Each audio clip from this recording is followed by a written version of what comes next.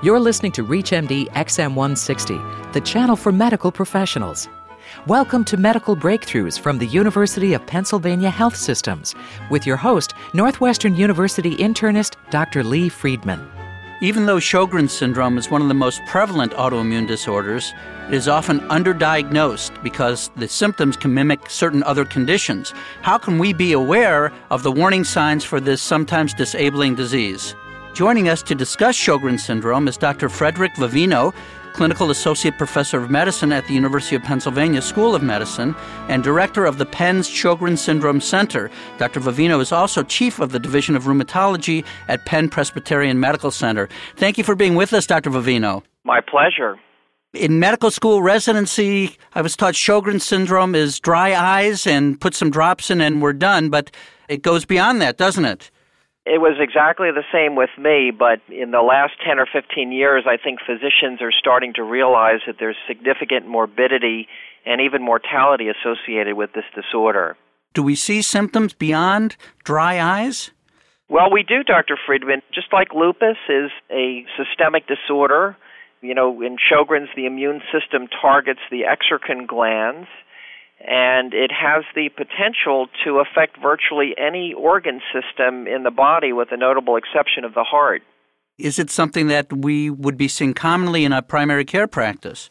I think a lot of primary care physicians do see Sjogren's, but because it has such a varied presentation, it's not always recognized.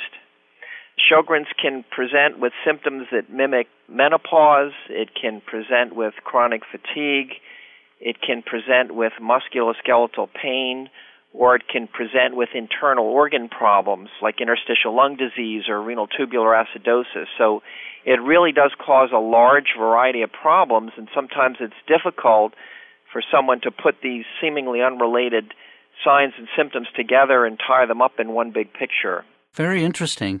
And do we look for this in the typical rheumatologic patient, the 20s and 30s female? Well, the typical patient is a perimenopausal Caucasian female, but, as our awareness of the disease increases and our ability to diagnose it improves, we're starting to see cases in younger and younger women all the time, in women of a variety of racial and ethnic backgrounds, in men, and in more children. So it's really a disease that can affect almost anyone, although classically 90% of the patients are female. And in that postmenopausal range That's right. And more with white women. Yes. I see. In taking a history, you mentioned several things, but the dry eyes is still one of the cardinal historical features? Yes, the most common symptoms would be dry eyes, dry mouth, fatigue, and musculoskeletal pain. And probably about 80% of the overall patient group presents with the classic Sika syndrome, or what we call whole body dryness. Boy, and that, as I think about patients, those are fairly nonspecific symptoms, and certainly side effects from many medications give you that dryness. So I guess you really have to have a high index of suspicion.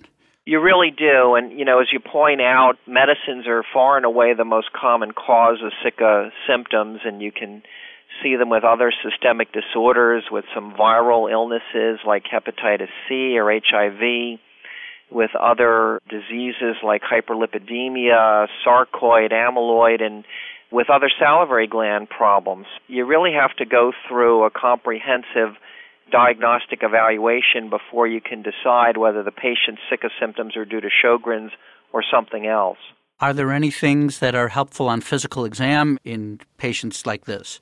Well, you know what, Dr. Friedman, the most striking feature on physical exam is usually the fact that the patients look a lot better than they feel. Many of them look well. They don't look chronically ill. Their friends and families tend to write them off as being hypochondriacs, and unfortunately, many of them go several years before anyone thinks of testing them for autoimmune disease. I think the average duration between the time when symptoms begin and the time the diagnosis is finally made in this country is about 7 years. Wow. So early on, they can look normal, but of course, you can see subtle signs in the mouth, a decreased salivary pool or dry tongue, or you can lose the luster of the eye, but it's very easily missed on exam. And I think of, in terms of testing, I think of some of the blood work ANA and certain subtypes of ANA. Does that relate to the underlying pathophysiology, and what tests should we be ordering? You know, it is an autoimmune disease, so as you point out, these patients form a lot of different autoantibodies. And just like rheumatoid arthritis and systemic lupus, they can form rheumatoid factor in the blood or antinuclear antibodies. And there's actually a lot of clinical as well as serologic overlap with these two disorders that are often thought of as cousins to Sjogren's. But the two most specific autoantibodies are anti-SSA or SSB, which are also known as anti-Rho or anti-La. They're mostly found in Sjogren's, to a lesser degree in lupus, and we usually do a pretty good job differentiating between those two. So if the antibodies are there in the blood, that might be the first clue that the patient has Sjogren's syndrome. And are there certain other tests? Do you look for leukopenia or other things we might typically see in rheumatologic disorders? Well, you know, they get pretty much a complete history and physical exam with blood counts, and they can have leukopenia and lymphopenia. Rarely, they can develop kidney disease and renal tubular acidosis, so we get kidney and function tests. They can get autoimmune liver disease and thyroid problems, so we send all of those tests as well. But when we're specifically interested in Sjogren's, the main objectives are to send the serologic tests and to do tests to look for objective evidence of dry mouth and dry eyes. If you're just tuning in, you're listening to Medical Breakthroughs from the University of Pennsylvania Health Systems on ReachMD, the channel for medical professionals. I'm your host, Dr. Lee Friedman, and with me today to discuss Sjogren's syndrome is Dr. Frederick Vivino, Clinical Associate Professor of Medicine at the University of Pennsylvania School of Medicine and Director of the Penn Sjogren's Syndrome Center. Dr. Vivino, the tests that objectify dry eyes, dry mouth, can you describe those? Are these things we can do in the office? Some of them we can do in the office. For the eyes, for example, we can do a Schirmer's test where we put a little strip of filter paper in the eye and measure tear production within a 5-minute period. At least that's something the rheumatologists like to do. I don't know if you do that in internal medicine, but if not, then the ophthalmologist, especially the cornea specialist, can do that test, as well as another test called vital dye staining, where they add a drop of a vital dye such as rose bengal or lissamine green to the eye, and they have the patient blink, and they look at the outer surface of the eye under the slit lamp for these little punctate areas of staining that denote areas where the epithelium of the cornea or conjunctiva are damaged or dying due to chronic dryness. So if the tear production is significantly decreased or you see dry spots on the surface of the eye, that can help with the objective documentation of dry eyes. For the mouth, you can measure a salivary flow rate in your office. That's called whole mouth unstimulated cylometry. And at the Penn Sjogren's Center, we're really into spit. So a common test that we'd ask people to do would be to swallow once and expectorate into a container for 15 minutes, and then we weigh the container and are able to measure the amount or volume of saliva produced per unit time. So that can document dry mouth. You can also order salivary scintigraphy, a nuclear medicine test that's very similar in technique to a thyroid scan. Same isotope, the same very similar scanning parameters, except that we look at the glands for uptake, resting function, and stimulated function. And in the old days, not so much anymore, but occasionally people will order a parotid cyanogram where water-soluble contrast dye is injected intraorally into Stenson's duct to make a picture of the ductal system of the parotids looking for abnormalities, areas where you see stenosis or post-stenotic dilatation or microaneurysms, which helps to verify that something is indeed wrong with the salivary glands. So there are a variety of different things, ophthalmologic things, as well as looking at the salivary glands and the amount of saliva. Very interesting. How often is Sjogren's confined to the eyes and the mouth versus becoming a more systemic problem? Well, the systemic and internal organ manifestations occur in about 30% of patients. So fortunately, the majority just deal with dryness. 20 to 30% have more serious internal organ manifestations, and about 4 to 5% unfortunately develop non-Hodgkin's B-cell lymphoma as a long-term complication of this disease. And when it is more localized, I know we do have some very efficacious treatments for this. Yes, we do. There's a plethora of artificial tears that you can use for dry eyes. If you walk into any drugstore, you'd be impressed with the number of available products and ocular lubricants for use at bedtime. There are now long-acting tear inserts called Lacrocerts. They're little pellets you can put in the eye, and you get them started with a drop of artificial tears, and they provide relief to some patients.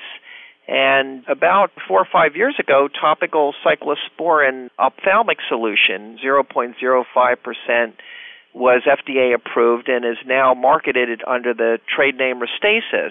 That's an eye drop that people apply in each eye twice daily, and it treats ocular surface inflammation, and it often significantly improves symptoms of dry eyes. My patients who are on that have certainly expressed their pleasure and relief with that. I've occasionally tried to prescribe an artificial saliva, and that is not met with as great acceptance. Are those used at all?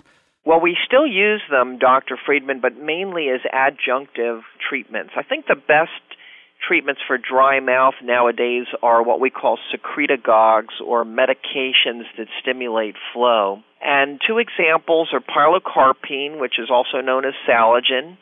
That's a natural remedy that actually was originally derived from a shrub in South America.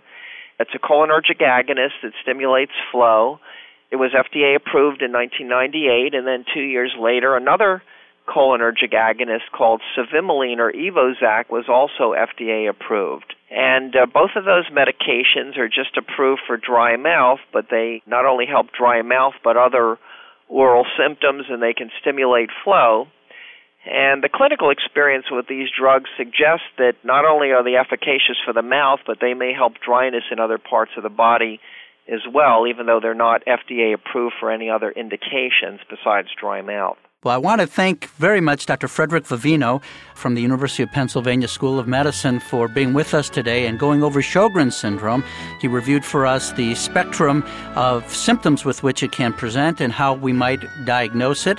And then he has gone over some treatments for this disorder. Thank you very much for listening. You've been listening to Medical Breakthroughs from the University of Pennsylvania Health Systems on ReachMD XM160, the channel for medical professionals. To learn more about this or any other show, please visit us at reachmd.com, where you can also register and sign up for access to our on-demand features. Thank you for listening.